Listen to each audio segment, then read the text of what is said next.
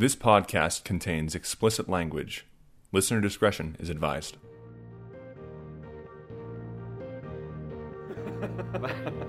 Both of them hurt. Both hands. Yeah, my balls are feeling a little rough too.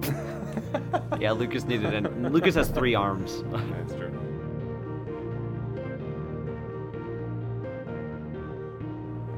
Hello, everybody, and welcome back to the ThunderCast. My name is Lucas. And I'm Liam. And I'm Christian, here with another podcast that just talks about movies.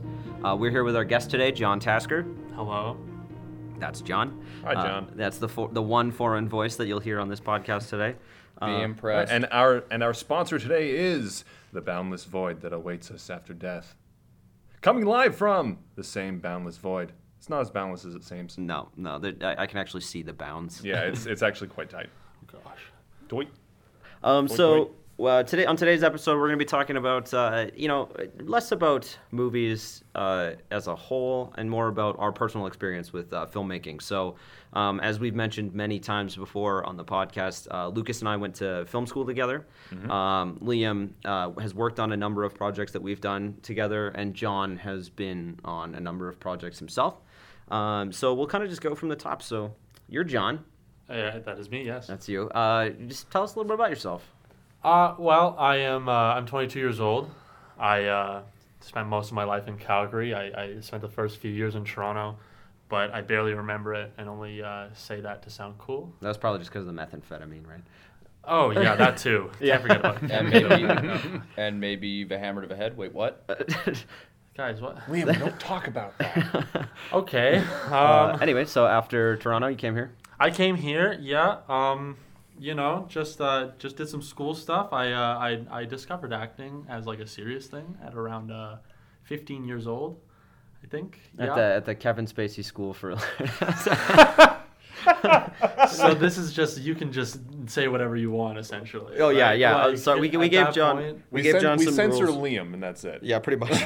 we gave John some rules, but now we're breaking every single one of those rules right now. So yes, John came from Spacey's orphanage, and man, Our morality makes no sense. Yeah, not at all. I'll just have to hop on board then. That's totally fine. Anyway, so you came back to Calgary. You discovered acting at a young age. Youngish, yeah. Did mainly theater. Still do mainly theater. I currently attend the University of Lethbridge. I am going into my 4th year there, and it's gonna be a while, as it is with post-secondary. Yeah, so totally. that's totally fine. But I just like creating as much as I possibly can, whatever I can do, and that's where I am now. Cool. if you want to see John on television, look for the air guitar guy in the show Young Drunk Punk. This That's is funny. true. I was in the just pilot gonna- episode. I was just gonna ask John, what have you been in? A long-forgotten local television show. Long forgotten. It was off the air like a year ago. So could you give us just a brief filmography, John? It's incredibly brief. I was an extra once on Hell on Wheels. You can see the back of my head. And then I was air guitar guy in the pilot of Young Drunk Punk. And then I came back in the show as Ninja number 1 in a different episode, which was very fun. And the second day I met this bastard. Was it the that? second day you met John? Yes. That's crazy. Oh my God. That's nuts. I bumped into you on the street as you were walking home. That did happen, yeah. Oh, I completely forgot about that. I was like in a daze, man. I had a long day, and you just kind of appeared out of nowhere. As Liam does, yeah. That's true. Liam's very similar to a wizard. Yeah. Oh man, it was magical. But yeah, I've done that, and then I was in the short film that filmed in Edmonton that will probably never be released, but it's called Pulling a Nick. I play Nick. I thought that was pretty cool. That's not going to happen though, which is fine. And then I've recently shot a feature film, which is called Come True, and I can't say anything else about it. Right on. The name, right. Look for it on IMDb. Yes. John has also been in a number of the Thunder Lizard stuff, so if you go onto our YouTube channel, Thunder Lizard Collective on YouTube, John is the star of 4 shorts that we've done. The first of which is called In Obsolete Eyes, and it's a very ridiculous experimental film. it doesn't make any fucking sense. And then John starred in a short film we did called Exceptional. It also has Liam in it. Liam stars as a man with a giant egg on his head, and he couldn't see anything at all. I like that one. Great time. To which I almost knocked his ass out while filming. Yeah, we gave Liam a hammer, and he almost killed John. So that was a lot of fun. I feel like I was exaggerating a little bit, though. You looked genuinely fearful. I was. He was behind me, and he was blind, so we were really neither of us could see it. And We you guys cheated kept it. The walking camera was up- fine. I mean, him and Christian kept coming up from behind, poking me on the head and terrorizing me when I couldn't see That's fuck all. also true. Yeah. We really, really, literally pushed you around. A friend of ours kept kissing Liam on the egg. It was Right really in the fun. face. Also on the YouTube channel is a short little buffer called Egg Kiss. It's magnificent. And then John has also been the star of 2 sketches that we've done recently that actually aired around the time that we aired our first episode of the ThunderCast. The first of which is called John's Whiteboard Blackboard Show. John plays both Whiteboard John and Blackboard John. And then John was also in a sketch called John's Tree Climbing Show, which is a direct sequel. You'd have to see it to understand the chronology of it. And in that, John climbs trees. Yeah. So that's pretty much that's it. We So contributed amazing works to cinema. yeah, oh yeah, it was glorious. John and I are actually working on a short film right now. We're not going to say much about it on this cast. Hopefully, we'll be shooting that in September, October. It should come out early 2019. So Cool. yeah. Cool. You don't even know anything about it. You're fucking Now in is it. not the time for 2019. ego pushing. That comes later. John's the star of the fucking movie. Doesn't even know anything about it. I'm sorry. That's my lack of producing. Yeah. So we brought John on because of his bigger experience in the film industry than what we have. You know. I mean, Not comparatively, even. man. I suppose. Like comparatively, we've done more indie stuff on our side than you've done a little bit more professional stuff. So that's why it's interesting to have your perspective. John, I'm going to ask you a couple rapid fire questions real quick, all right? Okay, go for it. Number 1, what's your favorite movie? Perks of being a wallflower. Right on. Why? Just to reiterate what all of you guys said on your very first cast, I think I watched it at the exact right time in my life. I was like 16 years old, and just saw a lot of myself in the character and the character's friends. I don't know. Doing acid and then shoveling your sidewalk at 2 o'clock in the I'm morning? not far off, honestly. Except for the acid part, of course. What is that? What are drugs? Yeah. But yeah, it's just like I've seen it a million times, and I probably cry every single time.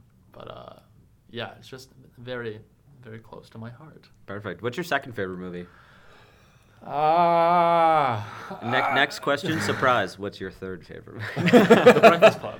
Okay. Number 2 is a hard pull, but number 3, you got it in the bag. Number 2's tough. I can't even say it, you know. John's Whiteboard Blackboard. No, that's fun. It's totally fun. Breakfast Club, hey? I do really like The Breakfast Club. Yeah, I me think too. I wrote a top 10 list a while ago on my old phone, and I haven't looked at it in a long time, but I do remember that most of them are coming of age stories. Another starring event white I dudes. was there for. Yes, you were. Oh yeah, very drunk on St. Patrick's Day, making this top 10 list. So I'm maybe pretty it's not just- as accurate as I thought. I'm pretty sure Liam's just everywhere at all times. Yeah, like I said, he's a Basically. wizard, man. Liam knows where we are, all of us, at any moment. Yeah, it's true. And he can find us. We don't know where he is, but he knows where No, we He are. never see reveals himself to me. everything. Yeah. Liam just kind of apparates when we Yeah. open the door to our office. I'll call it an office. Liam just kind of apparates, and then suddenly we're recording a podcast. It's really wild. Yeah. Lucas, do you have any questions for John? No. Are we interviewing Fair Lucas enough. or are we interviewing John here? Because Liam? I've got one for you, John. What's your favorite part of a rock? Oh, God damn it. We asked it once on the podcast. I kind of put a moratorium on it, but I'll let you have this one, Liam. I'll let you have it. We must ask all of our guests what their favorite part of the majesty that is the rock. Dwayne, I think that's The Rock. fair. Oh, do I? Oh. No, definitely his teeth. His teeth. His teeth, and in the context of his smile, of course. Yeah. I wouldn't like to have his teeth. Yeah, if he was scowling at you, I don't think Yeah, you would really appreciate it. But he never is. He's just constantly smiling. Yeah. That's So, true. like, That's true. Yeah, he's a always got a handsome big man. smile on his face. This is Yeah. ThunderCast, the rock appreciation podcast. We have The many Rock. different monikers for this podcast. Yeah. Last one, it was last one we talked about making it Christian Kostanik's hardcore Vietnam history, where I just bitch about JFK for 14 hours. This one is now the Rock Appreciation podcast. So you know what? I'm okay with it. Yeah, it's a little more tame. I feel like if anything, it's because you can see yourself in Dwayne The Rock's smile, right? Like quite literally, it's so shiny. Oh yes. Yeah. I saw this post today that said that there's going to be a generation of kids who don't know Dwayne The Rock Johnson for being The Rock, and they won't know what he was cooking. I'm honestly one of those people. Like the first thing I saw him in was The Tooth Fairy. That was it for me. The game plan. The game plan. The That's game the one. fucking movie. The game, and I really enjoyed that. I was just like, who is this very large man? Why is he in a tutu? The biggest human I've ever seen. Didn't the sequel to Tooth Fairy, wasn't that Vin Diesel? No, it was Larry the Cable Guy. Oh, God damn it. Right. There was a sequel to the Tooth Fairy. There sure is. Yeah. Huh. Yeah, there you go. You learn something on the ThunderCast every day. Interesting. Every 2 weeks, we bring the facts for you. So that's John in a nutshell. We'll kind of go over some things that we've seen this week. I think that's the usual progression of things. So we'll go from Lucas and work our way over to John. So this last week, I watched a show on Netflix called Final Space. Right, the animated one. Yeah, the animated space opera comedy thing. And it's a weird fucking show. Is it a kid's show or is it like BoJack? It's not the same as BoJack. They don't even really swear. It's just extremely violent and gory. Oh, like Rick and Morty? Sort of, okay. Yeah. I don't know. It's really, really strange because it has the tone of like a slow, methodical drama, but the dialogue of like sort of like Family Guy or BoJack Horseman or something like that. That's nuts. It's very strange to watch. It's fascinating. Like I'm not even sure if I like the show or not. But I watched every episode just because it was so interestingly made. How many episodes? 10. There's only 10. Okay. 10.5-hour episodes. That's easy. Yeah, but it's just weird and fascinating and sort of funny. Can you give us a general plot for those at home? Yeah, sure. There's this guy named Gary, and he's a prisoner on a spaceship, and then he runs across this life form that is an adorable green ball that can survive in space, but it is also a super weapon. And then like Fart from Rick and Morty. I thought it might be like that Gurky guy you were talking about. Gurky. No, and then some this evil creature called the Lord Commander wants mooncake, as they called it. Mooncake? Mooncake, yeah. That's awesome. And it sort of becomes a space chase opera, save the universe sort of thing. Cool. And it's very strange. There's a cat. There's a cat character who's like a humanoid cat. His name is Avocado. Avocado. Yeah. Is he like a Catbug from Bravest Warriors? Did you ever watch Bravest Warriors? That. Oh, it's great. It's literally a ladybug that's also a cat. And it's played by a child. It's very funny. He's a humanoid cat person. Like if you're familiar with Dungeons and Dragons, a tabaxi. Yeah. Right on. Yeah. But yeah, that's what I saw. I also watched Central Intelligence, speaking to The Rock. Oh yeah. It's not a great movie, but The Rock is just so likable. That's Kevin Hart too, right? Yeah. Is Kevin Hart actually tolerable in this one, or he's fine? Is that the one where The Rock is like super overweight in the beginning of the movie? In the flashbacks, he's like super overweight, and like in the future, he also grew like 2 feet. Right. In like both directions. Yeah. Yeah. He becomes a rock. Yeah. And he has like a fanny pack, and he's like really into unicorns. Right on. It's a weird movie. when are we gonna start calling The Rock the mountain or the planet? When he takes us over and becomes the president When of the he planet. wants us to. Yeah. When he looks down upon us, we look up upon him. He's a god among insects. Anyway, Christian, what did you see? I watched Mystery Men about 20 minutes before you guys got here. I finished the movie. It is a movie from the 90s. I think it's from 98. Yeah, it's Ben Stiller, right? Yeah, it's Ben Stiller, William H. Macy, Hank Azaria, Janine Garofalo, Tom Waits, Jeffrey Rush, and Greg Kinnear. Jeffrey Rush, really? Yeah, Jeffrey Rush plays the villain. The premise Any of the movie with Jeffrey Rush is worth watching. He's so good. You don't before Barbosa too, so that's what makes it even like a little bit more. You get to kind of see him in a different role, because I find that when actors do something so iconic, it's hard for them to really do anything outside of that. But the premise of the movie is Greg Kinnear plays a character named Captain Amazing, and he's a douchebag. And but to the public eye, everybody loves him. He's got this this villain or this nemesis, as he says it in the movie. He's like, what is it? Nemesis? And Jeffrey Rush is nemesis. But anyway, he breaks him out of this insane asylum, and then because he wants to have this one final battle with them, he ends up getting captured by Jeffrey Rush, whose character's name is Casanova Frankenstein. He's got really long nails. That's his superpower. His nails are very long and sharp. So it's like that episode of Family Guy where he gets superpowers and Meg can only grow her fingernails. Yeah. And then do cool stuff with them. he can cut people. Can he climb stuff? He can cut people. Basically, the Mystery Men is the group that I named that weren't the other people, and they don't have any superpowers, and they got to go save Greg Kinnear. So it's fun. It's got a very special spot in my heart because I watched it when I was a kid. It's also I should mention this. It's the first usage of All Star by Smash Mouth in a movie. The music video. Oh, for fuck's sake! The music video is from the movie. Yeah, so anybody who says All Stars from Shrek, they're fucking wrong. Let that song die. Kill it. You know what, Liam? It was great when it came out. It's actually still a good song. Yeah, it hasn't changed much. Past few days, Lucas, you'll love this. I've been watching The Good Place. Yeah, I've been rewatching The Good Place. I've seen it love that before. show. I watched the first season in one night because I just wanted to lay in bed and just watched it on my iPad. That show is just so fucking good, man. And then I started rewatching the second season, which is just as good, if not better. I think second season's better, actually. And we get season 3 in September or October. Sweet. So that's I'm kind of ready. why I've been watching it, is because I want to go through it again.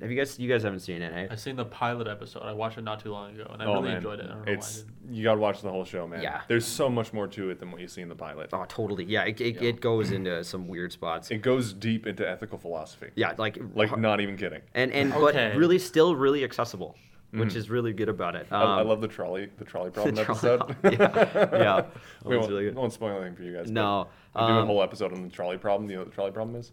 I think so. The one with the switching the. Yeah, there's 5 people on one railroad, 1 person on the other. If you do not think you kill 5 people, if you pull the switch, you kill 1.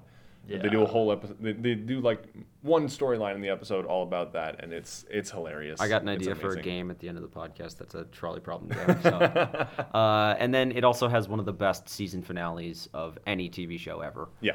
It is absolutely mind-bending. Okay. true. And then the second season picks up almost exactly where it left off, and it's so good. Kristen Bell's hilarious. Ted Danson's hilarious. The Yeah. rest of the cast, I especially love Jason. Yeah. Shoot, I knew his name before I came into this Yeah, podcast. I can't remember the actor's name, unfortunately. And then he's hilarious. Jamelia Jamil, I think is her name.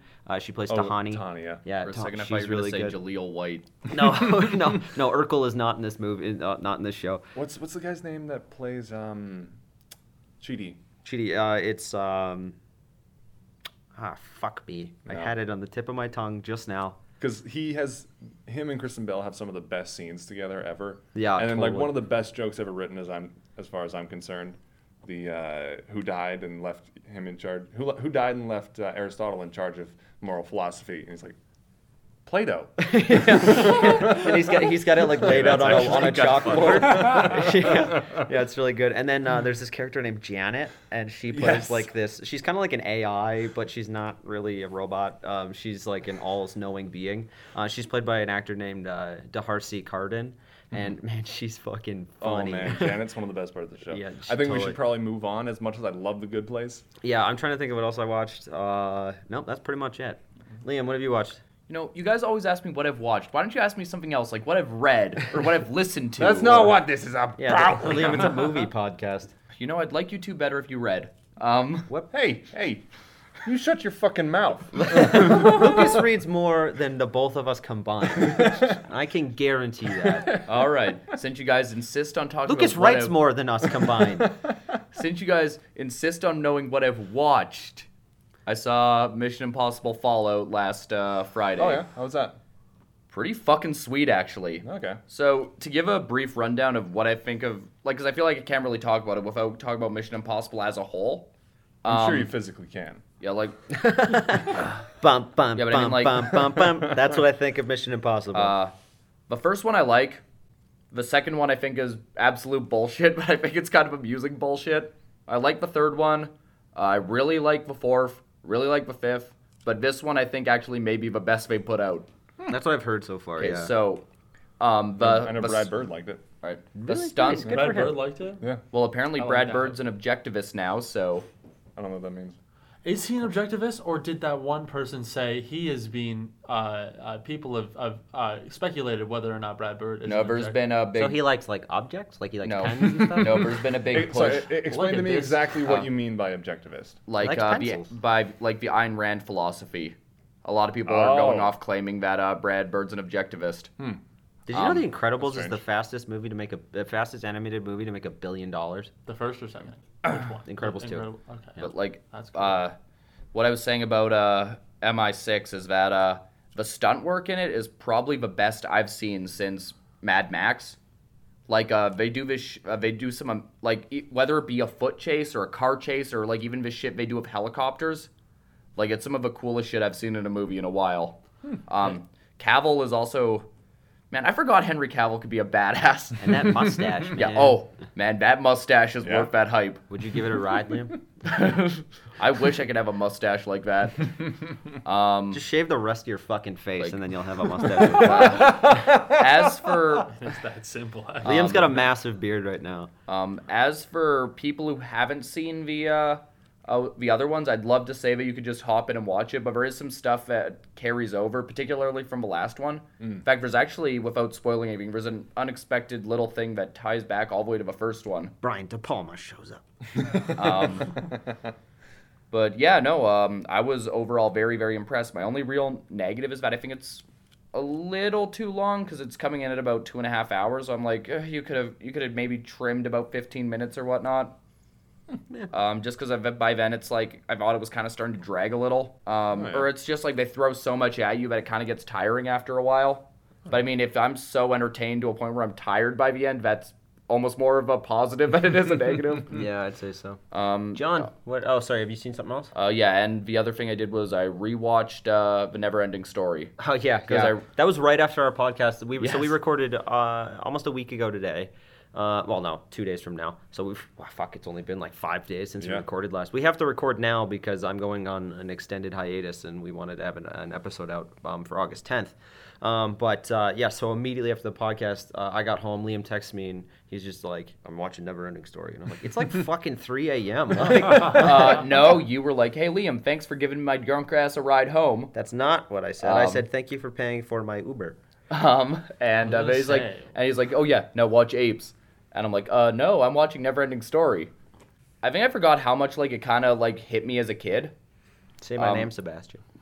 Yeah, like I forgot that like while I was watching, I started to get like a lot of memories back, like being terrified of that wolf thing. And- Falcor? No, the wolf, like Falcor's the luck dragon, who as a kid I was like, that is like one of the most majestic fictional animals I've ever seen. Doesn't he sound like this? I mean, it's just like it's so creative. The puppetry's amazing. It's Jim Henson, right? I believe Jim Henson worked on it. I'm not sure though. It's actually directed by Wolfgang Peterson, who did Air Force One and Troy. He also did Enemy Mine, a movie that I love that nobody's seen. I have not seen I've that. not seen it either. I haven't seen It stars Dennis Quaid and Louis Gossett Jr. It's great. You should look it up. Anyway, I saw Sorry to Bother You a few days ago. And it was really, really, really interesting. I've never quite seen a movie like it. The thing I've been telling people is that like it's a weird movie. If you watch the trailer, Does the trailer do it justice at all? it does a portion of it justice, and this is what I really appreciate is that like in this day and age where trailers just give everything away, like you really don't know what the movie you're going into while watching this trailer, but the trailer is enough to like make it super appealing. For those who haven't seen the trailer, it's about a guy named, well, I don't remember his name's Cash. Cassius Green. Yeah, Yeah. Cash Green. Yeah, and he's played by the Get Out guy from Get Out. The literal Get Out guy. Lakeith Stanfield is his name, and he becomes a telemarketer, and he's not doing too well at it at first, and then to his left he finds out he's working next to a very old Danny Glover, who tells him the key to telemarketing is using your white voice. And pretty quickly he discovers his white voice, and it is played by David Cross. Tobias Funke himself. Patton Oswalt also plays another white voice, as well as other white actors. Danny Glover's is Steve Buscemi, right? I think it is. Yeah. It's not in a lot of the movie, but yeah, what I've been saying about this movie is that like, in terms of the direction, like it's all like all the effects are very practical in terms of the desk, and Lakeith Stanfield kind of dropping into wherever he is telemarketing with. It's really cool to watch, and him actually like interacting with those people he's on the phone with. And throughout most of the movie, you'll be like, oh, this is a really weird movie. And then it's like, it's the weirdest fucking thing you've ever seen. And like, you're going to think you know, and then you're going to know. So, like anything Charlie Kaufman's ever made. Yeah, you know Charlie Kaufman, John? Remind me who He wrote Eternal Sunshine. He wrote Being Schenectady, Oh, yes, New York. Being John Being Malkovich is the only movie of his that I've seen. Oh, no, I've seen Eternal Sunshine. I was going to say, wait, what? I have seen Eternal Sunshine. Eternal Sunshine is fantastic. Yeah, It's a movie yeah. everybody should watch. Well, That's okay. and I've seen it. Yeah, thank Christ for it. Have you seen Being John Malkovich? No. Okay, I don't think you'll like it. It's I'm not gonna lie, Lucas. It's very. it's very It's probably I don't know. Have you seen Being John Malkovich? Yeah. Is Sorry to Bother You weirder or? Yes. Or, yeah. Okay. Sorry to I guess, bother yeah, you. when I it mean, comes and to I thought narrative, Charlie I'm a Kaufman- more traditional guy. yeah, and I thought that Charlie Kaufman had a tendency to get his head up his own ass. But anyway, tell me more about this guy getting his head up his own ass. It's. Wow, Liam. I wouldn't call it getting his head up his own ass. I mean, like, I think that as far as I know, this is the movie. The director is named Boots Riley. Yeah, it's the first movie. That is And quite the name. he wrote this script, or the first draft was written in 2012, I think it was. And he's been trying to get this movie made ever It was since. one of those blacklisted ones that nobody wanted to make. Yeah. But everybody wanted to make. You guys see that Venom trailer? Yeah. Yeah, I watched it this morning, and what pissed me off the most was that very last scene where he's just like, I'm gonna bite your arms off, and then Yeah. I'm gonna bite your legs off. And Is that what he was saying? Yeah, and he's like, I'm gonna throw you down the street. can Well, barely- I'll do the Venom voice. I'll throw you down the street like you're a can. And I was like, what the fuck is this? He literally Is says he like quipping? he literally says like a turd on the wind. Yeah. That's one of his lines. Yeah, and then I mean- the guy's like, "Who are you?" And he's like, "We are Venom." And I was like, "Okay, you kind of brought it back." But then they took it away again with that joke at the end. Where Oh it's yeah, just like, I what- got a what did he say? parasite. Yeah, I got a I got a parasite. parasite. Oh, What does fuck. Tom Hardy sound like? He's doing not a sure if really I know. weird. He's doing a well. Tom Hardy himself is British. Yeah, I know But- that. but like, here- has he ever done his own voice in a movie? Yes. he sounds like In Inception, he's pretty much doing his own voice. Yeah, Okay. pretty much. But like, the best thing I could say about the Venom trailer is Venom himself. I like the way he looks and the way he moves and like the design overall. There's that cool bit where he's that ripping that guy in half. Yeah, which I is mean, pretty cool. despite the fact that I hate the Venom tongue, one thing anybody knows about me when I read comics is I've always preferred Venom when he's just drawn having this big creepy grin and smile. Yeah. Like you kind of see in the trailer, but once the tongue thing comes in, I'm like, it's he just licks like the the guy's guy's face. yeah, it's just so. I think a lot of it is just that it's just so over designed and just like, and like vulgar for vulgarity's sake, and kind of showcases the '90s of the '90s era of comics in a nutshell. Yeah, totally. I just thought the whole trailer looked dumb. Yeah, I mean, it was better than the teaser trailer we got, which is not saying much. And then the I second, thought it was better. oh yeah, and then the first, I hated the teaser trailer, man. The second trailer. The first, the teaser. So there was a teaser trailer, then there was the first trailer. This is our second trailer.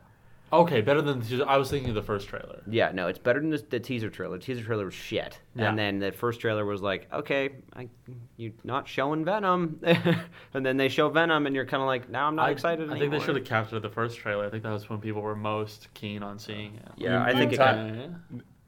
From the moment I saw the first trailer, I was like, okay, this is gonna be bad. yeah, It's it gonna kind be of looks pretty like a bad. heaping pile of I Venom think shit. I think the biggest issue is that Venom just inherently isn't very interesting without Spider-Man.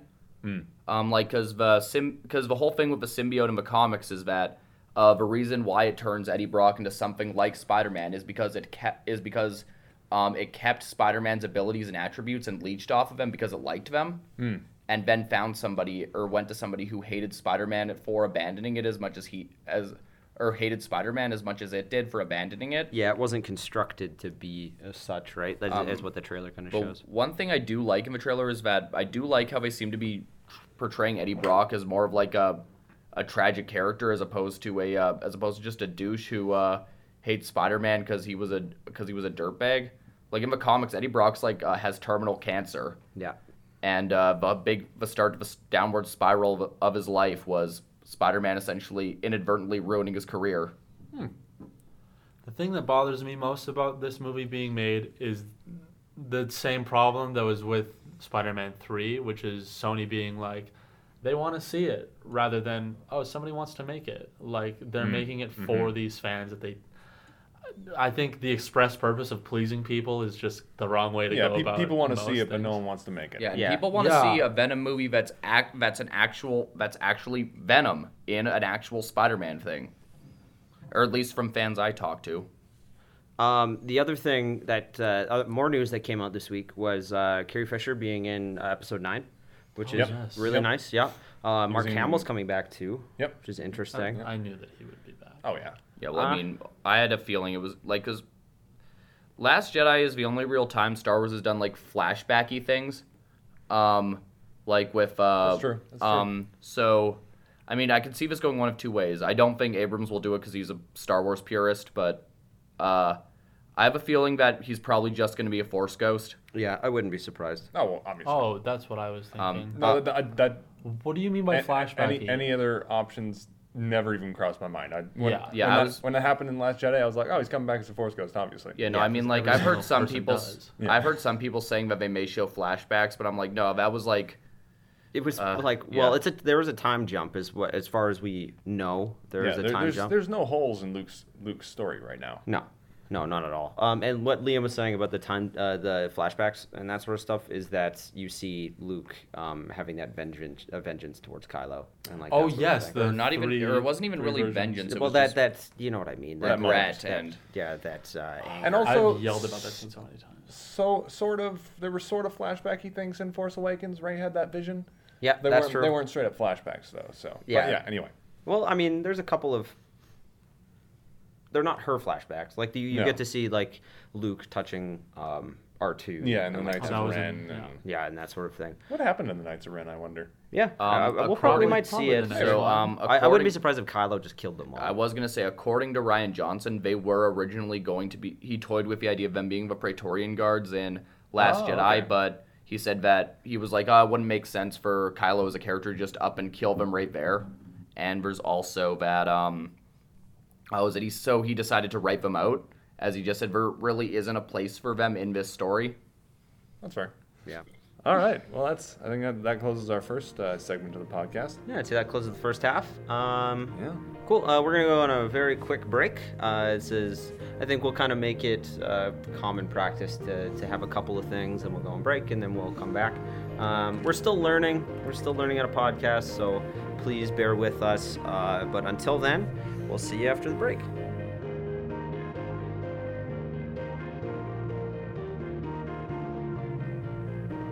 All right, welcome back to the ThunderCast. We're here with our guest, John Tasker. Today's episode, we are talking about filmmaking experiences. Lucas and I went to film school a couple years ago. We graduated in 2015, so it's been 3 years. Feels like 20 years. In that span of time... Like 2 weeks sometimes. The joys of getting old. Hey, guys. Yeah, we're old as fuck. In that span of time, we've tried to do some independent filmmaking of our own. Some of it successful, some of it not successful. We'll go through some of those experiences coming up here. But first and foremost, we'll kind of go through what got out of film school, I guess. All right. Yeah. So we went to film school in Calgary. We went to, should we say it? I guess there's really only one film school in Calgary. There's two. Is there? Yeah. Okay, we went to one of the two film schools in Calgary. One was more technical than the other, I'll give you that. Yeah. And it was in southern Alberta. It may or may not have been. Institute. Yeah, it was an institute. So we went there, and Lucas and I met, or mostly became friends in the second year of university, but we were friendly in our first year. Yeah. We sort of were involved in a project together. Then that group sort of had a bit of a falling out, and then we kind of split on opposite sides Yeah. Oh, in the first year? Yeah, when I directed the pickup. No, it's The pickup. Yeah, you directed the pickup. Yeah, I wrote it and directed it. Oh, Yeah. shit! It was terrible. We all wrote. So going from that, like first year I wouldn't even call it university. First year of our 2-year endeavor into film school. Our first year was very much just getting to know each other and getting to know where we were going to be in our second year and kind of what everybody's sensibilities were. We had I'm not gonna lie, we had a pretty rough group of individuals. Yeah, there was a lot of personalities that clashed. Yeah, it was a very diverse group of people, which in other years of the school, there were people who were a little bit more conducive to each other, I guess. Yeah, they meshed a little better. Yes. Our group did not mesh all that well, I would say. We dealt with some stuff that most classes don't. Yeah. It's like what they say. College is just high school with ashtrays. And you know what? Liam's not far off. I don't know about your high school, but my high school is full of ashtrays. People and Legal outside. ashtrays. So first year we did a number of introductory projects. So we had to do a couple projects that were about specific camera moves. Remember, the search and the chase. The airplane. Did you the airplane. The airplane. What was the other? There was 2 more. I'm not sure. I can't remember. That was in the time where I had done. I had directed 2, I believe. Because I had the first one I remember doing was The Search, which did not come off the way that I wanted it to. Okay. So what the biggest issue with what they were doing from my perspective was that they would give everybody the footage and then everybody would edit their own version. Yeah. And if somebody didn't like you, they would completely bastardize your project.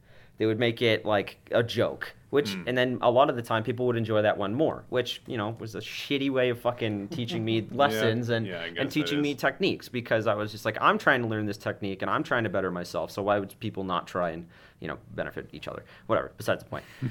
And then we also, that was second year. I was going to talk about Doom Dorm. Yeah. So first year was kind of the way that it was. We did sort of a side project, a small group of us. There was 7 of us. Something like that, and they would let us. So the biggest part and the biggest benefit of going to film school was that they would let us rent out equipment. Yes. And very, very high quality equipment. Many of which we didn't use to the benefit of our learning. We didn't.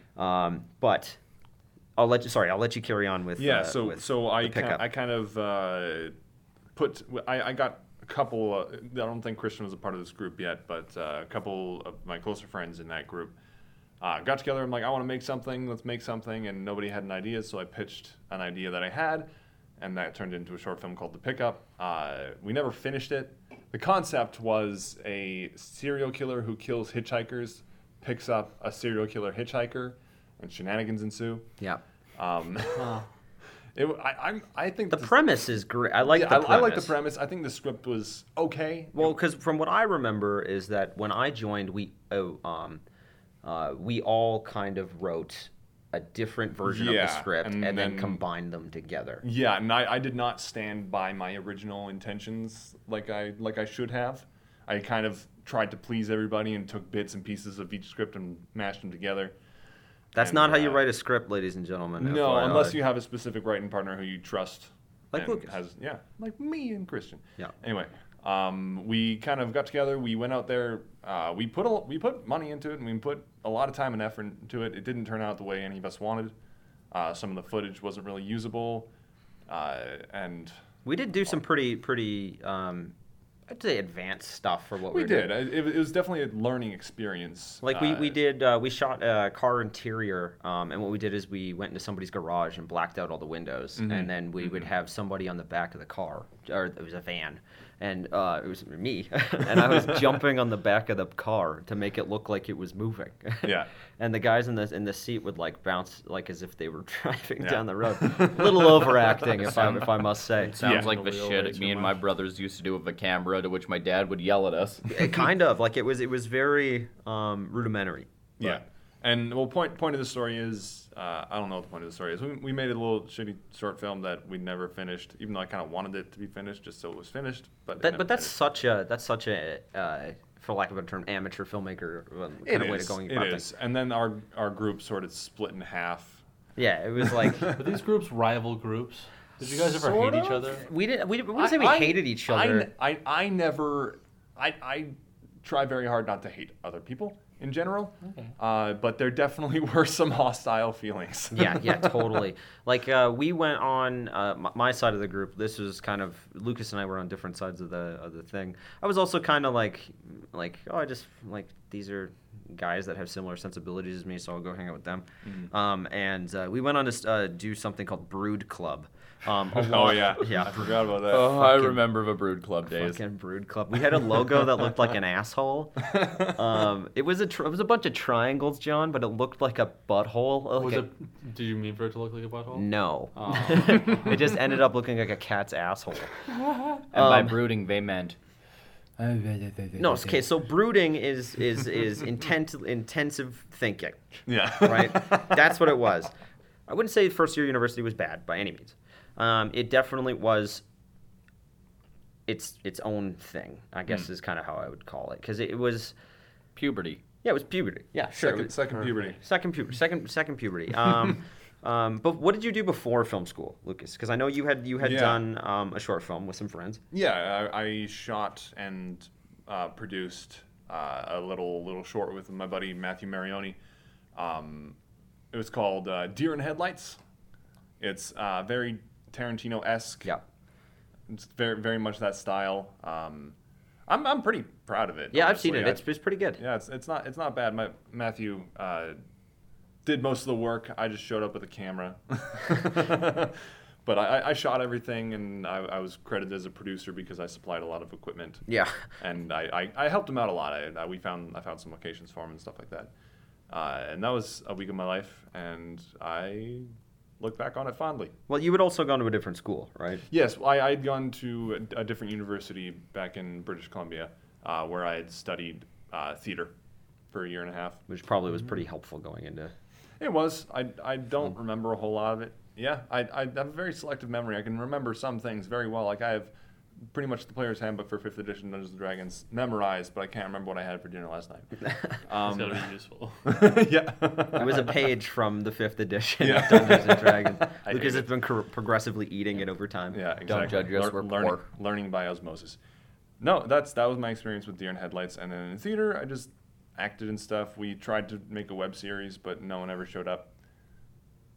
And yeah, I've been involved in trying to make something. I feel like most of us have been there. Yeah, because John, you had your own comedy troupe, right? You have one sketch, the Recess one.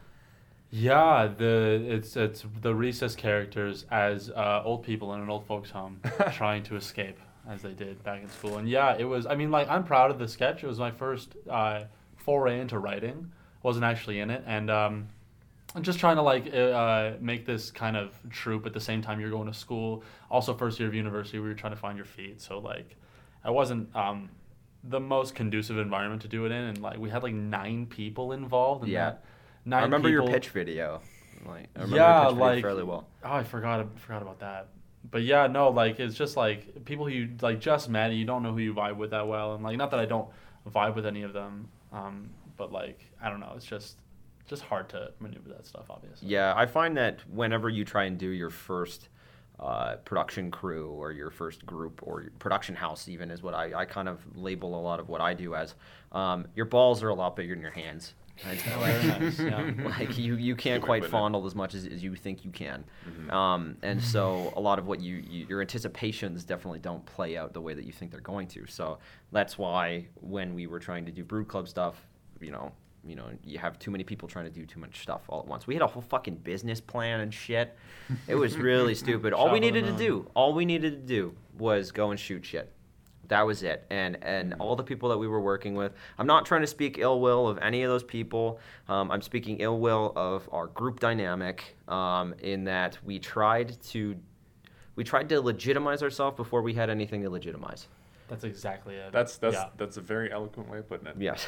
In other words, we fucked up. It's like trying to become a stuntman when you don't have a bike. Yeah, exactly. Yeah, you got a tricycle, Dale Earnhardt Jr. You're not going to jump over those 12 buses. Yeah. He's also a NASCAR driver. I meant to say Evel Knievel. I don't know why Dale Earnhardt Jr. came out of my mouth. Anyway, then so first year was fine. That was a thing. Like I made a lot of connections, a lot of friends that I don't really talk to anymore. A lot of that is because a lot of them moved on to do completely different things than what Lucas and I are doing. Yeah. A lot of them moved away to back to their hometowns and that sort of stuff. Some of them live in different continents. Yeah, some of them working on big budget shows. Yeah, totally. And really, like big ones. Like we got a few friends who are working on Winona Earp. Yep. We got a few friends that have worked on, The Revenant, Van Helsing. Yep. That sort of stuff. So big name stuff. So we know a couple of people. Yeah, good. I'm very happy for those people. Oh, me too. Not my thing. No, definitely not. One of the biggest things film school taught me was I hate set life. Yeah. It was way too much for me. I'm a very laid back, like go with the flow kind of guy, and that's not how sets work. No, totally at not. all. So I was just like, that's not for me. Which is a lot of what we learned in second year of SATE. Fuck it, I'm just gonna say it.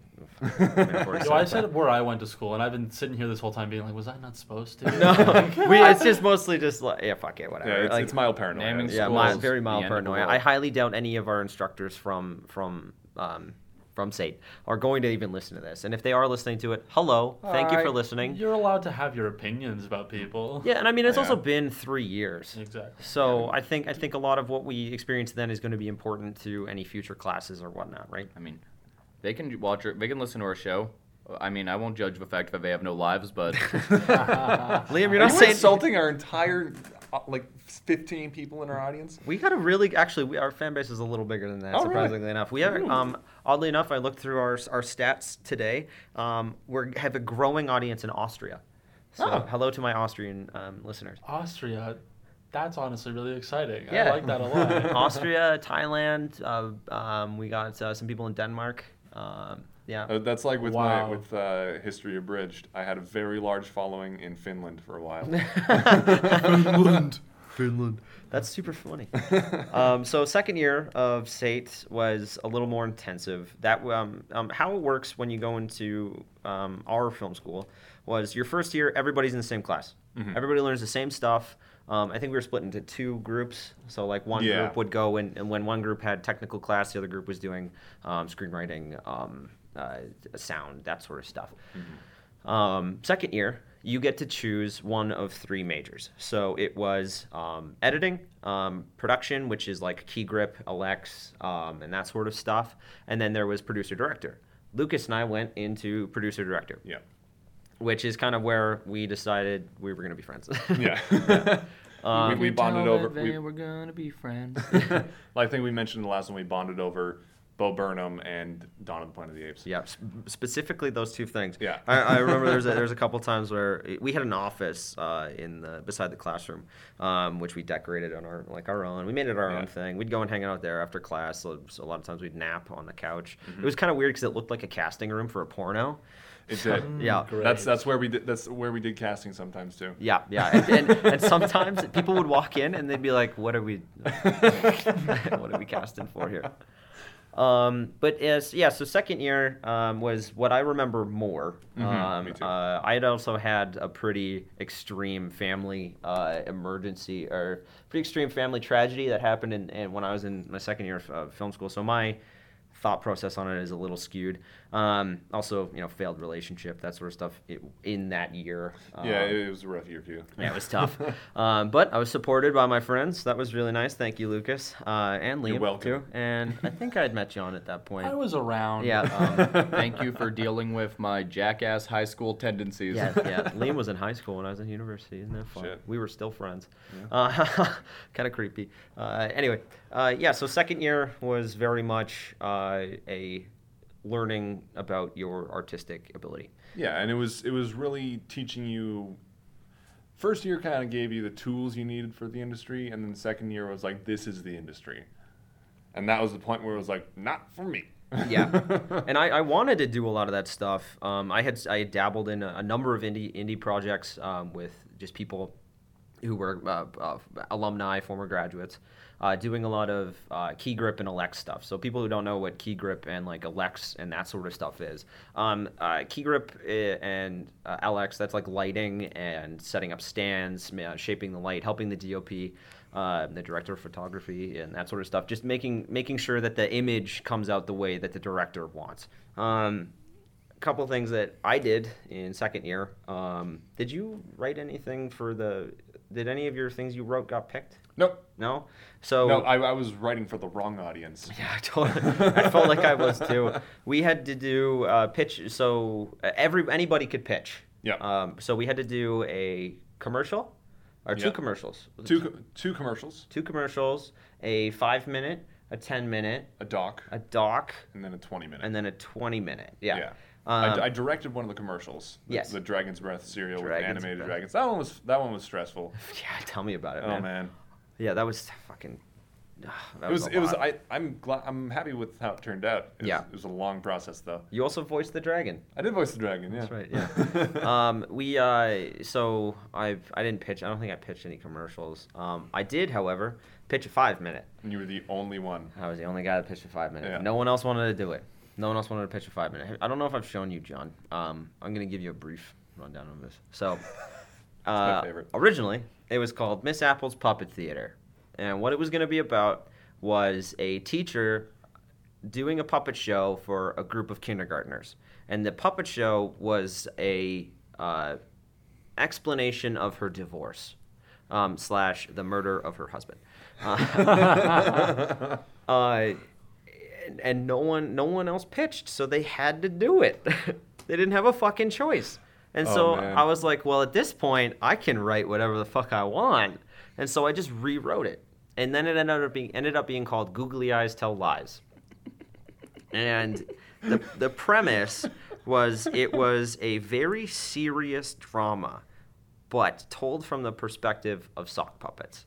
And so Mrs. Orange comes in. She's a fucking sock puppet. And you only ever see the arm. You only ever see the sock puppet. Comes trotting into her house, and she starts hearing these sounds coming from the laundry room.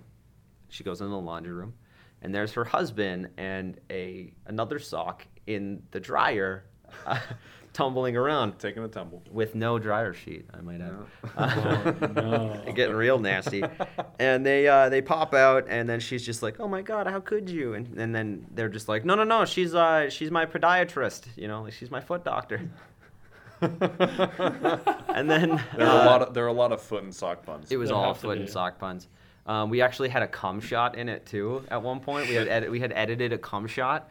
It was not in the original cut. No, they made us cut. Yeah, it it would have been NC-17. And so the next system. bit is Miss Orange, I think is what her name is. She comes back in, and she has a machine gun. Of course.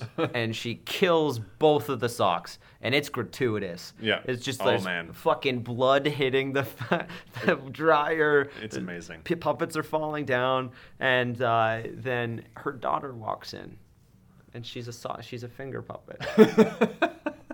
Oh She my sees God. the disaster that is going down, and she's like, "Mommy, like, what's going on?" And she's like, "Don't worry, sweetheart, it'll all be okay." And then it cuts to this girl sitting in a fucking bedroom wearing a nightgown, holding onto these sock puppets and like talking to them to each other while lightning's going off outside. And she's just like, "It'll all be okay." It's super fucked up. And like, I It is. love that. Yeah. It's amazing. I love it. I loved it a lot. I had a very interesting role in that one. yeah. I was, how do I put this? I was one of the hand models for hand the- model. Good. Yeah. Good. Yeah, Yeah. I was one of the hand models for the dryer scenes.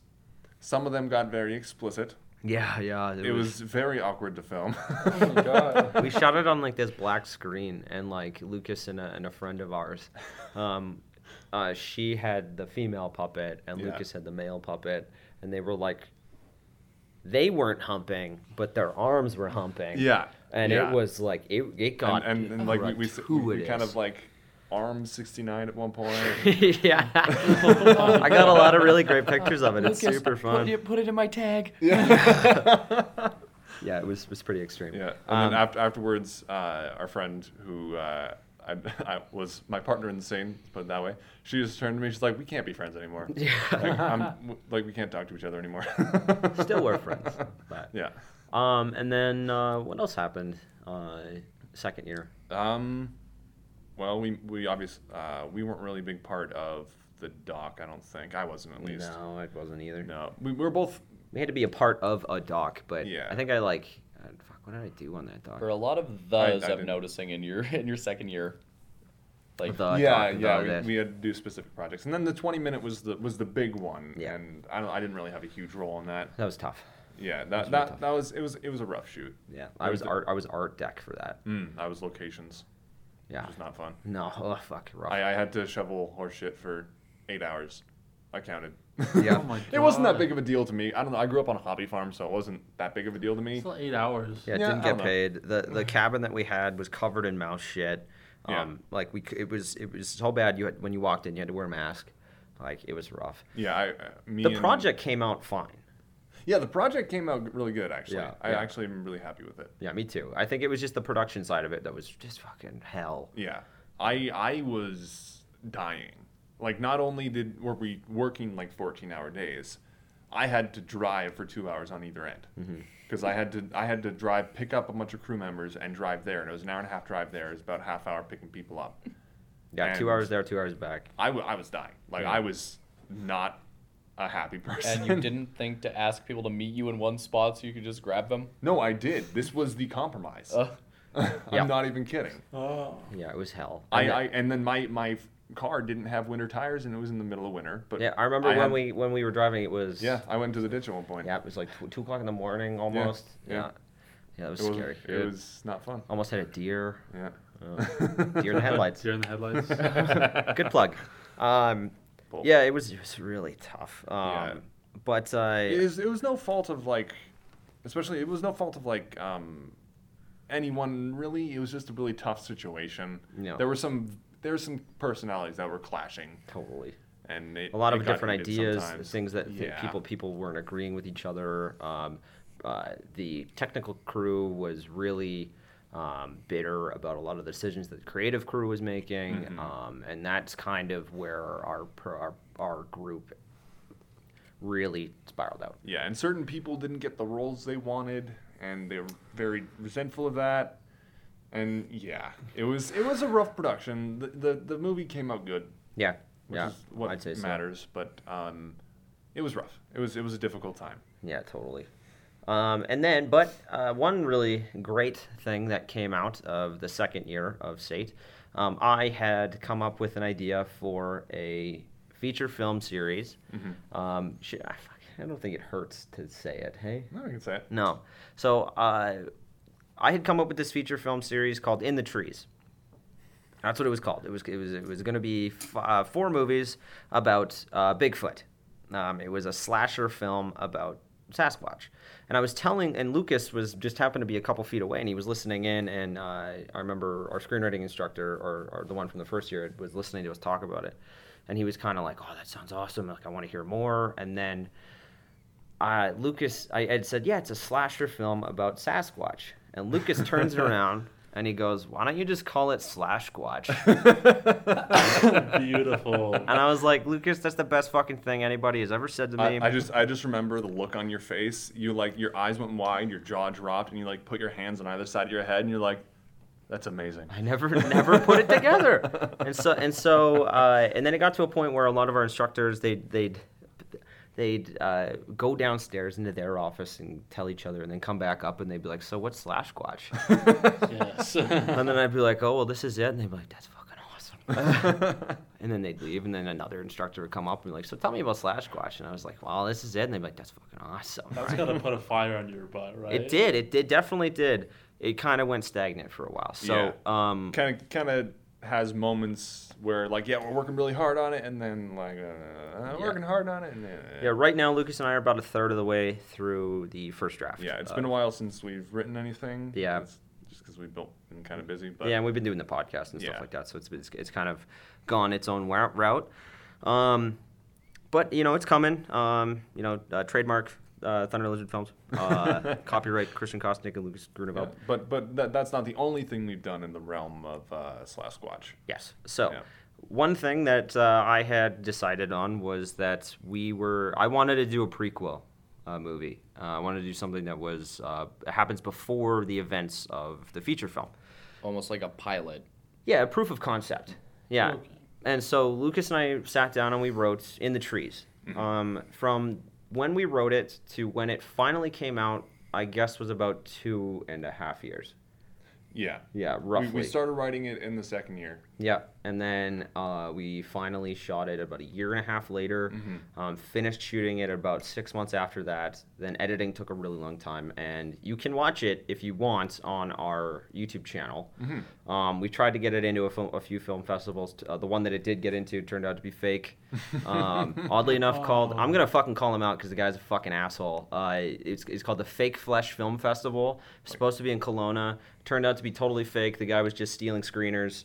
So fuck him. Fucking piece of shit. I don't know the guy's name, but if he ever happens to listen to this, fuck you. You stole my fucking movie. And it didn't end up playing because the festival just didn't exist. I have since tried to get it into another film festival. We're supposed to hear back really soon. I'm not going to say anything until it comes out, until we get word of it. But we shot it. We did it. Yeah. I guess I don't know. Should we talk about that? Should we talk about that experience a little bit? Sure, if you want Yeah. to.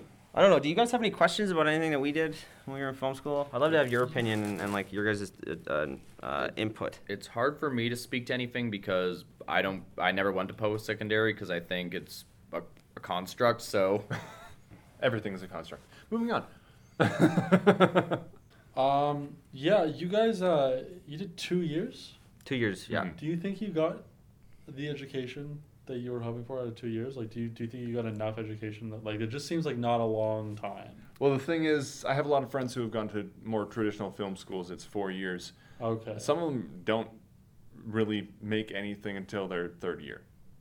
Okay, so Like this it's is a just lot the of benefit of just kind of getting into it. Yeah, a lot of theory, not a lot of practical. Yeah. And that's that's actually what I really liked about Saint. Is very practically driven. Mm-hmm. First Very day, technical. we're fucking around with like film, like real film, Real film, yeah. Yeah, we had exposed film. So we're not like fucking up unexposed film. yeah, but- we were threading 16 mil cameras. yeah, Yeah. Mhm. And That's 32s right. as well. Yeah, that's right. And then our main instructor, who I wish I could say his name, but praise be to PT, came out with an Arri Alexa and showed us that. Yep. It's like a $32,000 camera, maybe more. I think it's probably. They shot it. They shot the Avengers with an Alexa. Yeah. So Yeah, and we have one of those. Well, Satan does. personally, we own one. Yeah, That's us- not true. yeah, Not true at Lucas all. and I own one. Yeah, that's a tough question. I guess it's hard to say. Compared to your other non-years of post-secondary, how does this compare? Like, Well, I had gone to another school for post-secondary. I did 2 years with social work. oh, I did not know that. Yeah, and so that was a lot different. That was before I went to state. That knowledge, I don't think I learned anything. I thought it was fucking horseshit. Okay. I learned more in the field than I did actually being there. Yeah, that makes Yeah. sense. I don't know. I have opinions about education, and I'm not gonna share them right now. But Yeah. Oh, no, I've Yeah. got some pretty... I think education's extremely important, but it should be separate from job training. It's what we call... I feel like post-secondary is what we call concept over execution. Anyway, but in terms of SATE and in terms of film school, I think I learned a lot, and it was learned a very very valuable. I'd been writing scripts and stuff beforehand. I'd done a couple of really shitty short films before I went into film school. But being there, I learned the proper ways to write a script. I learned quote unquote proper. quote unquote proper. Yeah, I mean the way that works for us. I guess. it's the way that the industry does it. I wouldn't say it's the only way to write a script, but it works. It's a way that works. Yeah, it works for what we've done so far. And you've seen some of those fruits of those labors because you've read the script for what we're doing. I feel like I learned a lot of the technical stuff that if somebody were to say, "Hey, Christian, could you come grip this? Could you come be a lighting tech for this. Like, I could do it. And I would know the safety protocols around doing such. And you're confident in doing that. Yeah, I'm confident in my skills. So, yes. Yeah, I'll say yes. I feel like I totally did get what I paid for. Although I'm still paying for it. Yeah. If you just, here's a question: if they did offer a third year, would you have stuck around for it, or? That's an interesting question. For me personally, I had already decided at that point that I didn't want to work in the film industry, at least not in like the core Traditional industry. sense, yeah. So I would not have. No. If there was a little bit more creative freedom, and if there was a little bit more camaraderie, then yes, I would have. I think that was the biggest deterrent for me. Was I was so fucking done with it by the end of it, because I had a lot of personal issues going on, but at the same time, that applied to what I was going through in school. A lot of people called me salty, which was fucking horse shit, because I was going through so much shit that I was, like, kind of like, how fucking dare you, and that sort of thing. I don't think a lot of people really realized what was going on, or the breadth of what was going down. So I think if the group was more like in tune with each other and there was more synergy, then by all means, I would have done a third year if it was cheap enough, and if I could afford it. Yeah, I see what you were saying in terms of like I just find film, or the sets that I've worked on, which is very few, to be a very high stress environment. I'm sure you two have heard the saying, like, hurry up and wait here. Yeah. Which is Hurry up and wait. like, Hurry up and wait. One of my favorite film sayings. Yeah. Our film 5, that's my other one. It's like you say 5 minutes. It's actually 25 minutes. Yeah.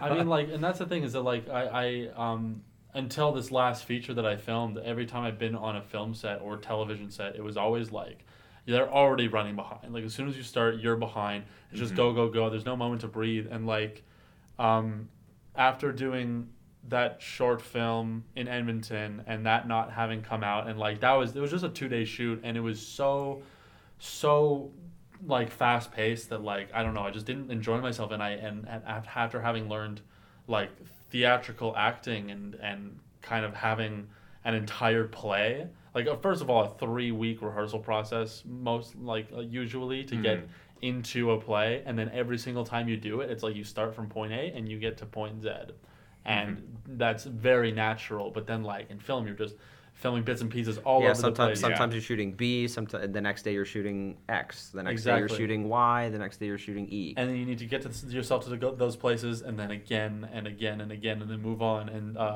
And after that short film in Edmonton, I told myself, I was like, I don't know if I can do film acting. It's what I wanted to do when I became an actor, which was I was obviously interested in film because that's the mainstream medium that you see that kind of art in. And like, I was ready to quit until this last feature. The director, when we had our first meeting as, like, the cast, he was like, I found that my number one problem is the rush. Like, you like, film studios just rush. They rush you. And he's from Ontario, and he filmed in Alberta because they essentially would let him make the movie he wanted to make. He was like, I don't have to pander to anybody. I can just make this, and I want to give myself this allotted amount of time so I can just do exactly what I want to do. And it was so much less stressful, and he made a point of, like, doing things over and over and over again, like, literally, like, 20 times at least you would do a take, because he's like, you do it again until I get what I want, which is, like, very high pressure, I guess. But I feel like the film industry, at least the core industry, is kind of built for the type of people that thrive under high amounts of stress. Yeah, totally. And I am just, like, that's great for them. I'm not one of those people. Yeah, I've dated girls that have been in the film industry, a number of them. Well, I'm not going to comment on player for me, but it's a stress on the relationship too. It's a stress on all your personal relationships. Yeah, it's not a job. It's a lifestyle. Yeah, totally. That's not a joke. That's not hyperbole. That's just the truth. Yeah. Like, well, even like or even like just some jobs that I've done on film sets, they're just so unfulfilling and like it's either like you're just sitting around doing what you interpret as essentially nothing, or you're running around. Yeah, like Liam was a PA on In the Trees. Yeah, and my job literally consisted of me going out there, sitting outside of a cold for an hour and a half, just making sure nobody stole the cars. Yep, pretty much. Liam sat in a room. Firewatch. Yeah, Firewatch. Love it. Liam sat in a room and made sure people didn't play with our guns. Yeah. Oh. Yeah, make sure. Which, honestly, maybe putting Liam in charge of that was not the best. I was gonna say. I'm pretty sure me and Liam were the ones who played with the guns the most. Yeah, which was not safe. And by played with the guns, we mean held them. Yeah. And it would be like, hands they up, didn't. Lucas. They didn't have firing pins, No. so like they were completely safe. Yes. So why couldn't people play with them then? It's just protocol. And they weren't ours. Yeah. And I remember you saying, Lucas, when like there was one point when we were playing by each other, you're like, I fucking love guns. Yeah. I do like guns. And I'm like, guns fucking scare me, man. You scare me. So, John, I'm going to ask you again, just to reiterate. You're saying that the biggest difference between film and theater is the... I guess I'm not trying to say that theater is less stressful, but are you saying that film is a much more stressful medium, like as in terms of an actor? Because as a creator, it's a lot different. I don't know if stressful is the best word, but like I said, it's like needing to get to a certain place emotionally, no matter like just what you're told to do, no matter where it is in the story, you just have to kind of do it. Right. While with theater, it's you can build that momentum. Yeah, you can, and like I find it hard to believe. work through the story. Right. Exactly, and I find it really hard to imagine how even the best actors like do that authentically, and like. I'm not questioning whether or not it is authentic, but you have to think, right? It's just like, okay, if you're like, if you can cry on a dime, and that's something that like I learned pretty quickly going into university is like there's the people who were like hotshots in high school. They're like, I can cry in 30 seconds, and then somebody else is like, I can cry in like 10 seconds. Right. Like, oh my god, shut the fuck up. Yeah, good like, for you. What the hell does that matter? Yeah. But I think the biggest difference between theater and film is in terms of the casting. Because film, like naturally, it's so up close that they focus a lot on look. Right. Yeah. And whether or not you just got to look the part, otherwise like don't even bother. But with theater, especially in this day and age with like people outlining body positivity and stuff and a bunch of things like that I'm not going to get into too much detail with, but essentially I don't know if lax is the right word, but it's definitely I find that theater is more about your performance. Yeah. And about your honesty, right? Like, Well, also the thing with theater as opposed to film is with film you have takes, you can do that, but Right.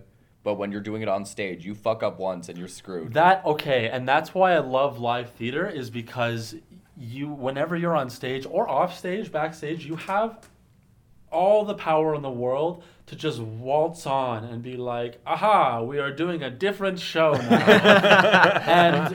and every other actor who's, worth their weight is like, okay, I'm going to go with this, I guess, because I just kind of have to. Yeah, And not that I've ever done that or ever will do that, but just I think about that every single time in a play, and I'm like, wow. You're like, I could totally just whip it out. Yeah, and it's like, I just find that fascinating, and how and obviously things happen that you don't anticipate or you don't do on purpose, and they're just accidents, and you just have to roll with them, and it's that adrenaline rush. And with film, it's kind of like with film, if something like that happens, it's very rare that it'll be like, oh yeah, you ad-libbed, we liked it, so in the editing room, here you go. Yeah. But even then, that's pretty few and far between. Yeah, and I wouldn't kind of jumping on what you said there, Liam.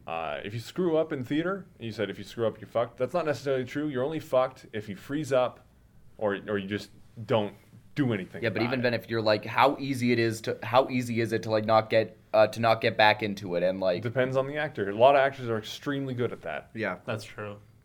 It depends on the person. Yeah, no, I could just see it being so easy to just either panic or do nothing. Yeah, but that's part of theater training. That's exactly it. Yeah. In my first play in university, day before opening on dress rehearsal, which we had a bit of an audience for, I called line. And then there was just a big pause, and then the director went, no. I was like, right.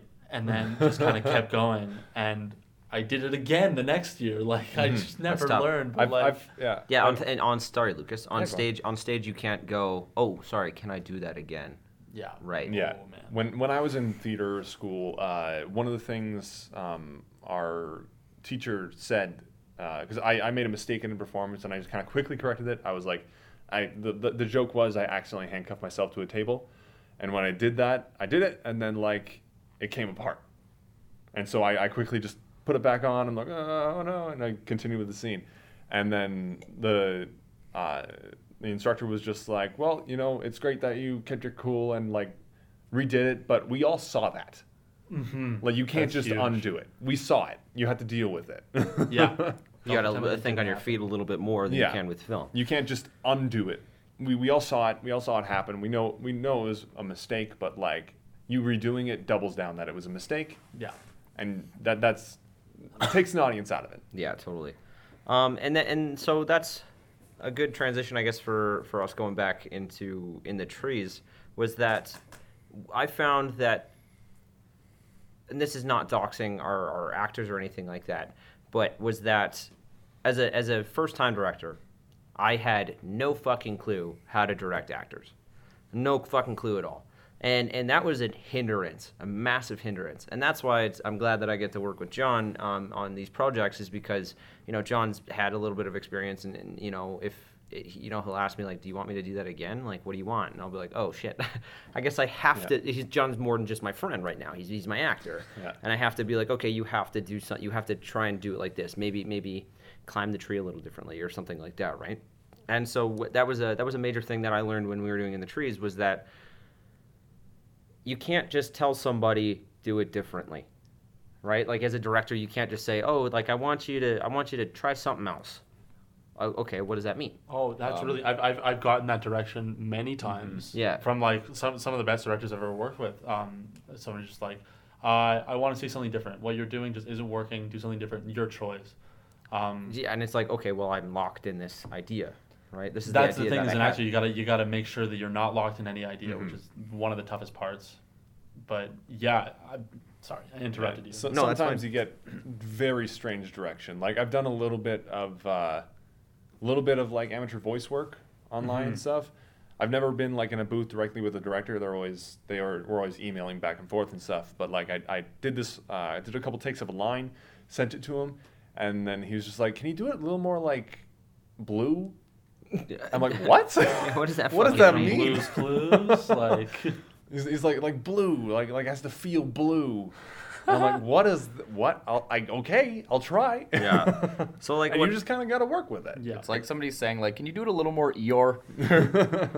and I've had to practice a lot of that sort of thought process is even just in my own head, of how would I get this line out differently? And I read a lot of my own scripts, and I'm like, how could this line be said?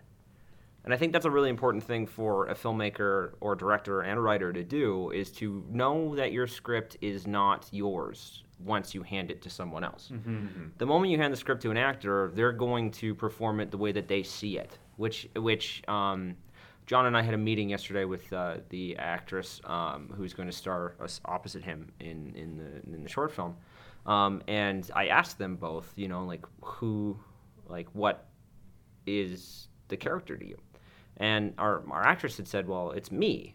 And I was like, okay, that's fair, because I kind of wrote it for you. So, but like, what's the intent? Like, what are you getting out of it, right? And John and I have had lots of conversations about it, so I think he understands his character a little, fairly well. But that's one thing that that we're gonna have to sit down with the both of them, because understanding the character individually is a lot different than understanding the character in the scene and understanding it with your opposite.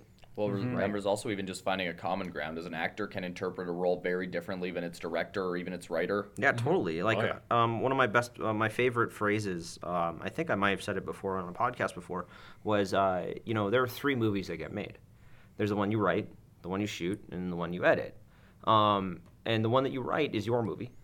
It's the one that you've interpreted. It's the one it's the story that you want to tell. And then you shoot it, and you have all these other people. You have these people shaping the light. You have these people performing the lines that you've written. You have these people, coming in the background that you never really even thought of, right? When you write an extra role, You don't think of how they're going to perform that role, right? When you have background actors, I've never actually had any background actors because in the Trees, there's 2 people in the whole movie. Mm-hmm. Well, there's 2 people. Yeah, 2 humans. Yeah, there's 2 humans.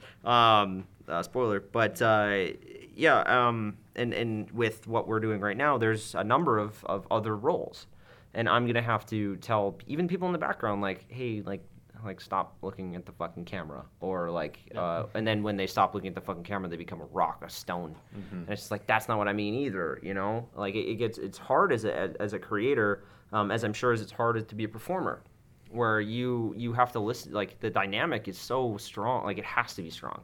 If you don't have a good relationship with your director and you don't have a good relationship with your actor, if, like let's say you fucking hate each other. I mean, to be fair, a lot of performances have come out of hatred.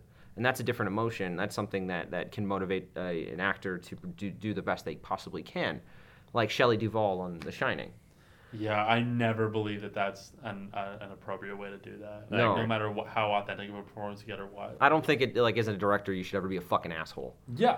Or No. as a human being, you know. Yeah. Generally speaking, yes. We're looking at you, James Cameron. Yeah, but speaking on behalf of a director, like having the ability, or not having the ability, but having the opportunity to build a relationship with these people, and know that you're not making, I'm not making my movie, I'm making our movie, right? Yeah. Like like that's something that I kind of was cocky about within the Trees, and I'll be the first guy to say it live on this fucking podcast. Was that I was cocky about it, and I was like, I'm making my movie.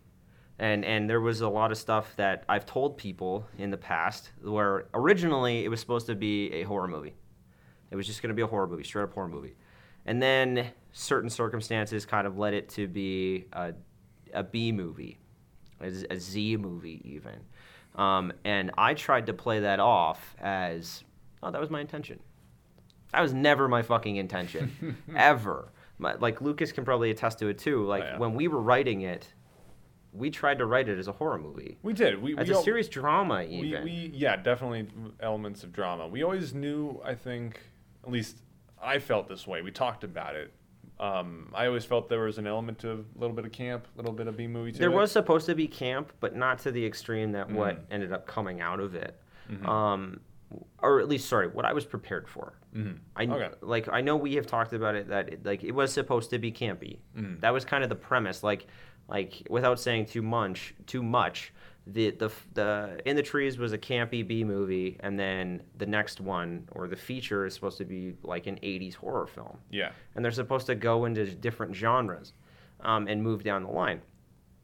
In the Trees, I wanted it to kind of be like a serious campy film, if that makes any sense. Something like The Blob, where it's taking itself seriously, but as an audience member, you can kind of laugh at it, which, when we were editing it, we laughed at it more than we felt anything else, which was such a downfall.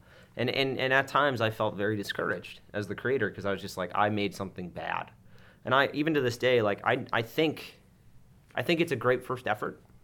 I think we did the very best we could. We made something that was really strong, for a proof of concept. I do not necessarily look at the movie positively a lot. I watch it quite frequently. I watch it every once in a while. And there are times where I'm like, oh, I fucking love this. I love every single second of this. And then there's other days where I'm like, what the hell was I thinking? Right? And it's discouraging, but also motivating. I think it's important to have, especially in your very first film, like to have an experience like that, and to keep going, and like not discourage you from being a creator in general, and making stuff in general. Yeah, it just, Oh, I mean, this is what I've wanted to do for my whole life. There you go. Right, yeah. I wanted to be a director. I wanted to make movies. Well, my whole life, outside of the first 8 years I was alive. But that's what I want to do. And like, I'm gonna get a little sappy here. That's what I want to do with you guys, right? Like, that's why I invited John to be on this movie. That's why whenever I write a script, I'll show it to Liam, and I'll let Liam write it or read it, and give me creative input, and because I appreciate his knowledge of film, and then that's why I love to write with Lucas and have Lucas as my producer, is because I trust his knowledge just as much as I trust any of your guys' knowledge, right? Mm-hmm. So there's my sappy moment for today. That was wonderful. Yeah. Yeah. Perfect amount of Yeah, I'm definitely whenever I'm involved in filmmaking now, it's always on the writing and like sort of producing side. I hate being on set. Yeah. It's a nightmare for I me. will never subject Lucas to it again. Thank you.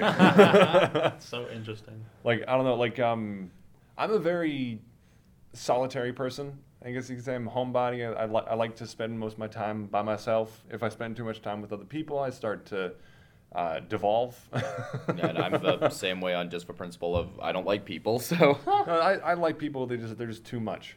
It's totally understandable. And so, yeah, set life, like, I'm not kidding when when I'm on set, I am miserable. I'm miserable to be around.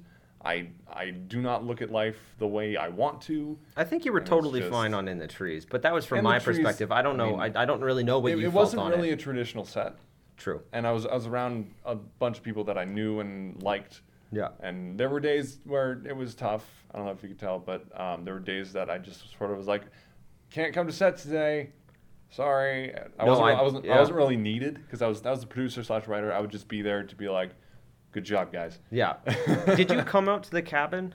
Yes, I was there. I slept over there actually. Right. Yeah. So you were there for the cabin stuff. Mm-hmm. We did that over the course of 2 days. Mm-hmm. The second day on it was one of the rough days for me. Really? Just like everything went. What did fine. we shoot that day? That was the death stuff. Mm-hmm. Yeah. Like for me, I was more me than the production. I was just getting very exhausted.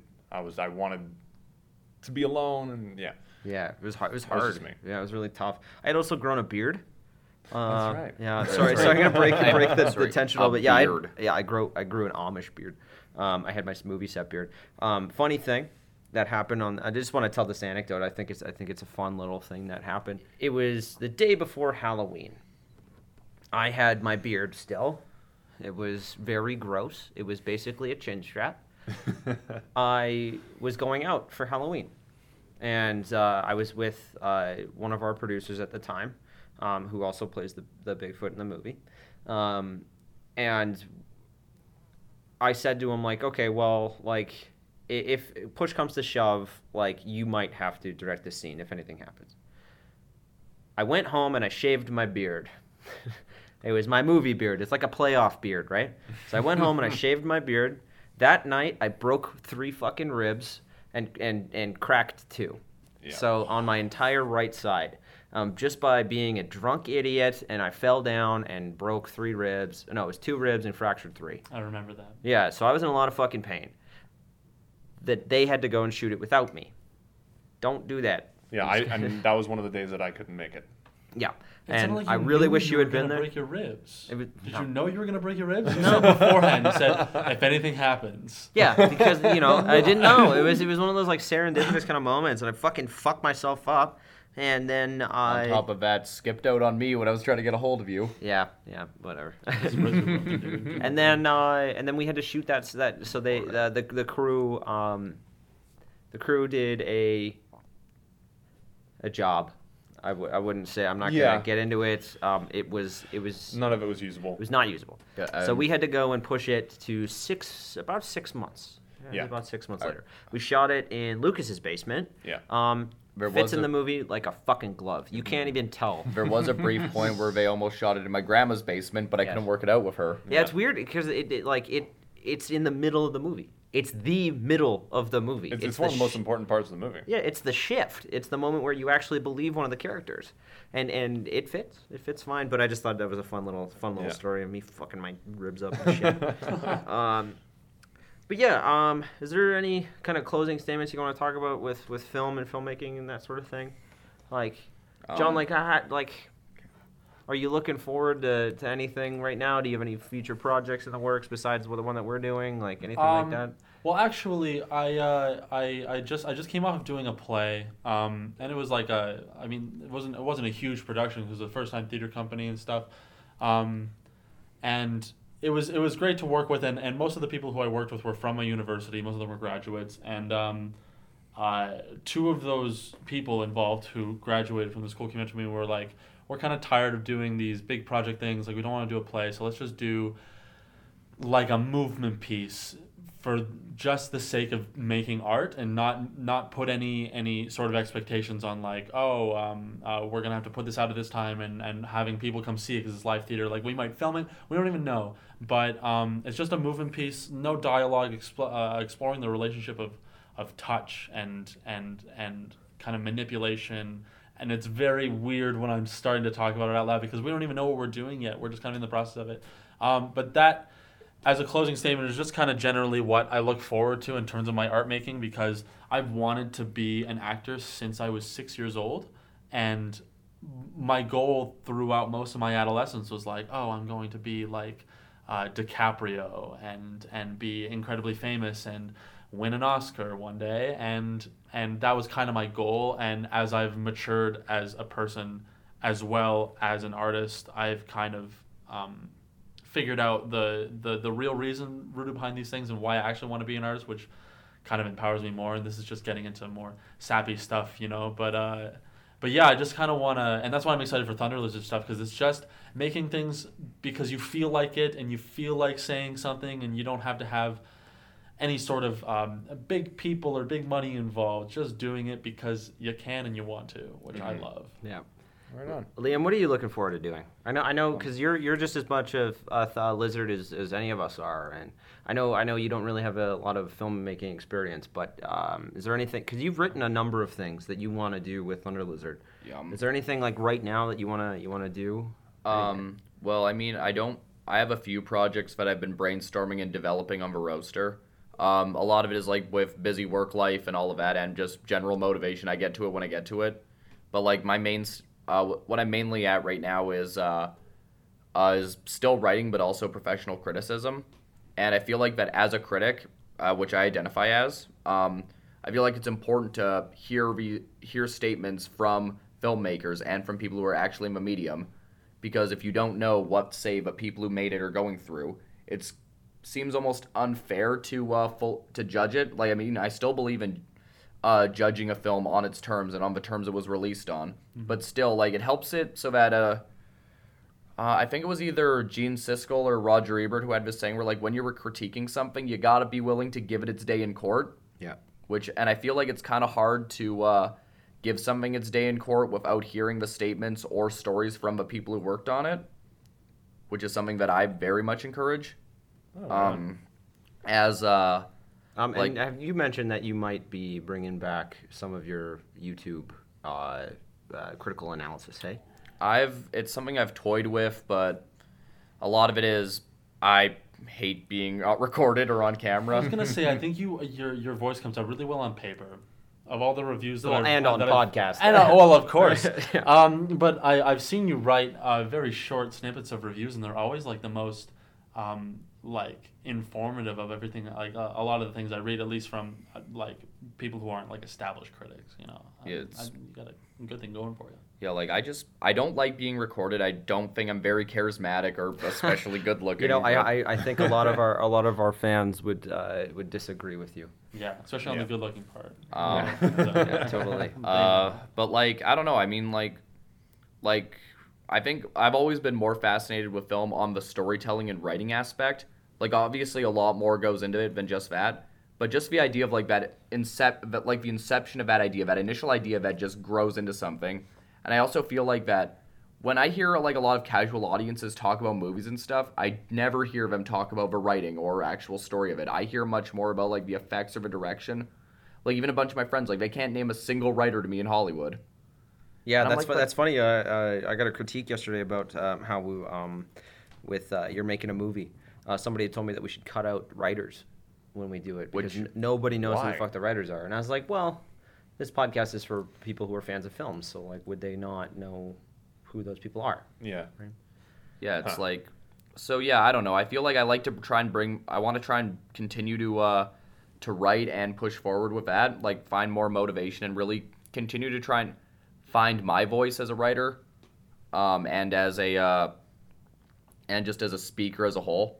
Because I think John put it best when it says I sound better on paper than I do vocally. I think that's wrong. I think your voice is just fine.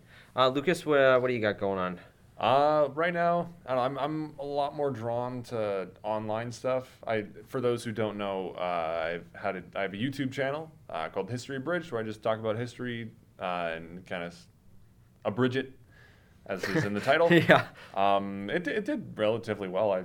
I have just under 600 subscribers right now, and my most viewed video has like 43,000 views, which is pretty dope. But I'm looking at restructuring and kind of relaunching. I haven't made a video in months because it started to feel like a chore, and that's not what I wanted from it. Yeah, that's another thing that I kind of have. Like, once I feel like I'm really start doing it, it starts to feel like a chore, and I get kind of bored with it. Yeah. So I'll kind of push it to the side. And yeah. So what I'm kind of doing right now, I've been writing some stuff and kind of structuring out some stuff. I want to restructure the channel so it's more just a variety channel, just stuff I'm interested in. I'm still going to talk about history because I love history, but I'm also going to be talking about movies, TV, and like Dungeons and Dragons and stuff like that. Cool. My main loves. Yeah, the big three. Yeah. That's awesome. And then I've mentioned it already. John and I got a project in the works. We're also going to start writing something really soon here, a sci-fi oriented film. I'll explain to you, both of you, after. I think, Liam, you already know what it is. And then Lucas and I are still working on the script for Slashquatch. And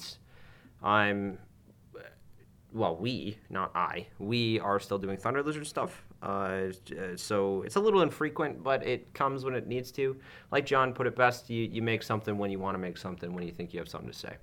Was it make mistakes if you have to? Like you learn the best through them. Not make mistakes if you have to. You will make mistakes. Yeah, Most of the choices you make will be mistakes, but don't let that stop you. Yeah, your creative mistakes will be the most motivating, I think. So this has been the ThunderCast for this week. Our next episode will probably be about a genre of some sort. Maybe. I don't know what it'll be. We'll figure it out. Fuck it. All right, thanks for listening. This has been John Tasker, Liam McGinnis, Christian Kostanek, and Lucas Grunewald, coming at you live from that endless void. Grab onto something.